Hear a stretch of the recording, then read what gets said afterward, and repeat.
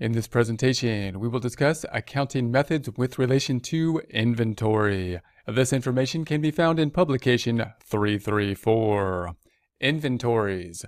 Generally, if you produce, purchase, or sell merchandise in your business, you must keep an inventory and use an accrual method for purchases and sales of inventory. So inventory, once again, typically one of those areas where the IRS wants to see an accrual method. My interpretation of the reason for that is because a cash method would lead to the expensing of the purchase of inventory at the time purchased, as opposed to expensing it at the point in time when you sell the inventory in the form of cost of goods sold at the point of sale. And that could be a significant timing difference in the favor of the taxpayer. So that's one of the reasons. Exception for small business taxpayers. If you are a small business taxpayer, you can choose not to keep an inventory, but you must still use a method of accounting for inventory that clearly reflects income. If you choose not to keep an inventory, you won't be treated as failing to clearly reflect income if your method of accounting for inventory treats inventory as non-incidental material or supplies, or conforms to your financial accounting treatment of inventories. If, however, you choose to keep an inventory, you generally must use the accrual method of accounting and value the inventory each year to determine your cost of goods sold in Part 3 of Schedule C. So if we're considering this, we're going to say, all right, the inventory calculation, the cost of goods sold, will be on we see here on line 4 of the Schedule C. That will be supported by page 2, where we want to see the cost of goods sold calculation, which is typically the beginning inventory plus purchases, and then the ending inventory will give us a cost of goods sold type calculation. Now, of course, you might think of a system, well, what if I have a just-in-time system and I don't have inventory at any point? I don't hold on to inventory. I get an order, I purchase stuff, and then I fill the order and I do a just-in-time system. I don't have much inventory. Well, then you're not going to have a beginning inventory and ending inventory possibly, because it's going to be in essence zero, because you're always just basically filling the order and maybe a just-in-time type system. So you can imagine a situation where, well, you have the beginning inventory is basically zero, you had purchases to fill the order possibly, and then the ending inventory is zero. However, many companies that deal with merchandise, of course, have some kind of inventory there.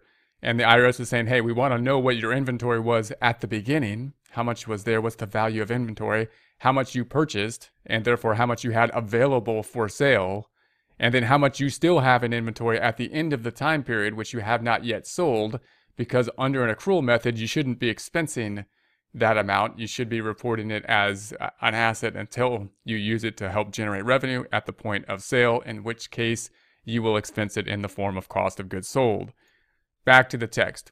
Small business taxpayers. You qualify as a small business taxpayer if A, you have average annual gross receipts of $25 million or less for the 3 prior tax years, and B, are not a tax shelter as defined in section 448D3. If your business has not been in existence for all of the 3 tax year period used in figuring average gross receipts, base your average on the period it has existed. So if you don't have the 3 years, then of course you'll take the amount of time that has existed.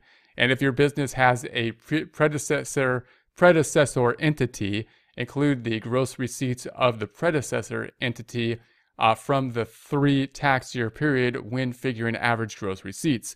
If your business or predecessor entity had short tax years for any of the 3-year period, analyze your business's gross receipts for the short tax years that are part of the 3 tax year period. So if this all applies, you want to take a look at publication 538.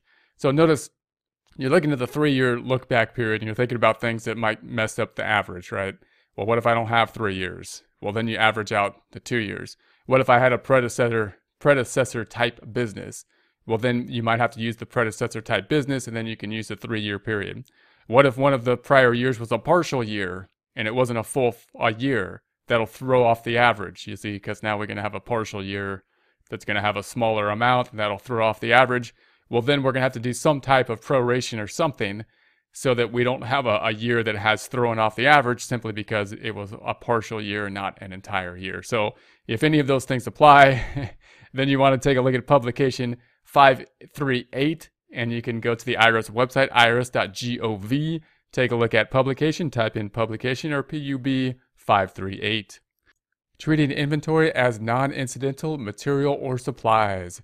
If you account for inventories as materials and supplies that are not incidental, you deduct the amounts paid to acquire or produce the inventoriable items treated as materials and supplies in the year in which they are first used or consumed in your operations.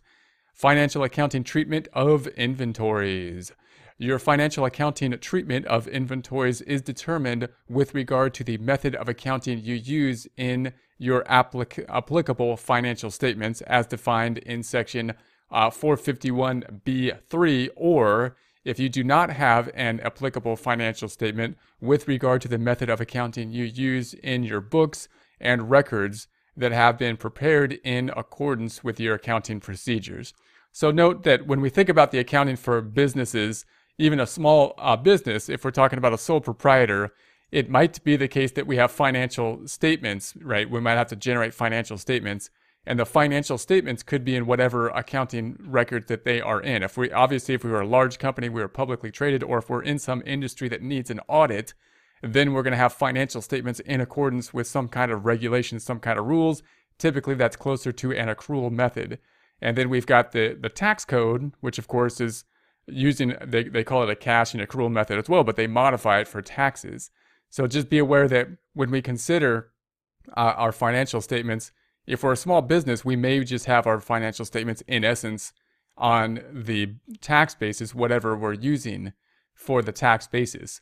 And so we'd have to say, well, our books are in essence on a tax basis in that case. But it might be the case that our books are on some other basis, depending on whatever basis we choose to have our books, or whatever basis we're required to have our personal books in, our business books in.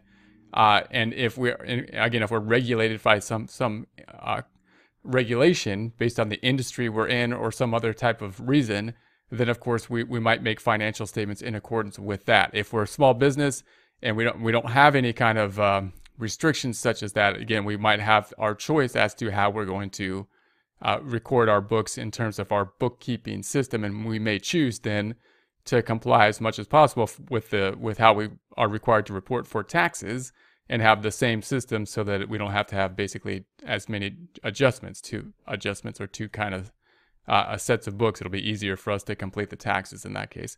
Back to the text. Changing your method of accounting for inventory. If you want to change your method of accounting for inventory, you must file Form 3115. So again, inventory is one of those places where the IRS is skeptical of people changing the method of inventory, because they think that you could change the method and adjust the timing of inventory and try to reduce taxes in that way. So if you want to change methods, there might be a legitimate reason to do so, but you typically need to file Form 3115 and list what that reason is and get approval for the change to be made. Items included in inventory.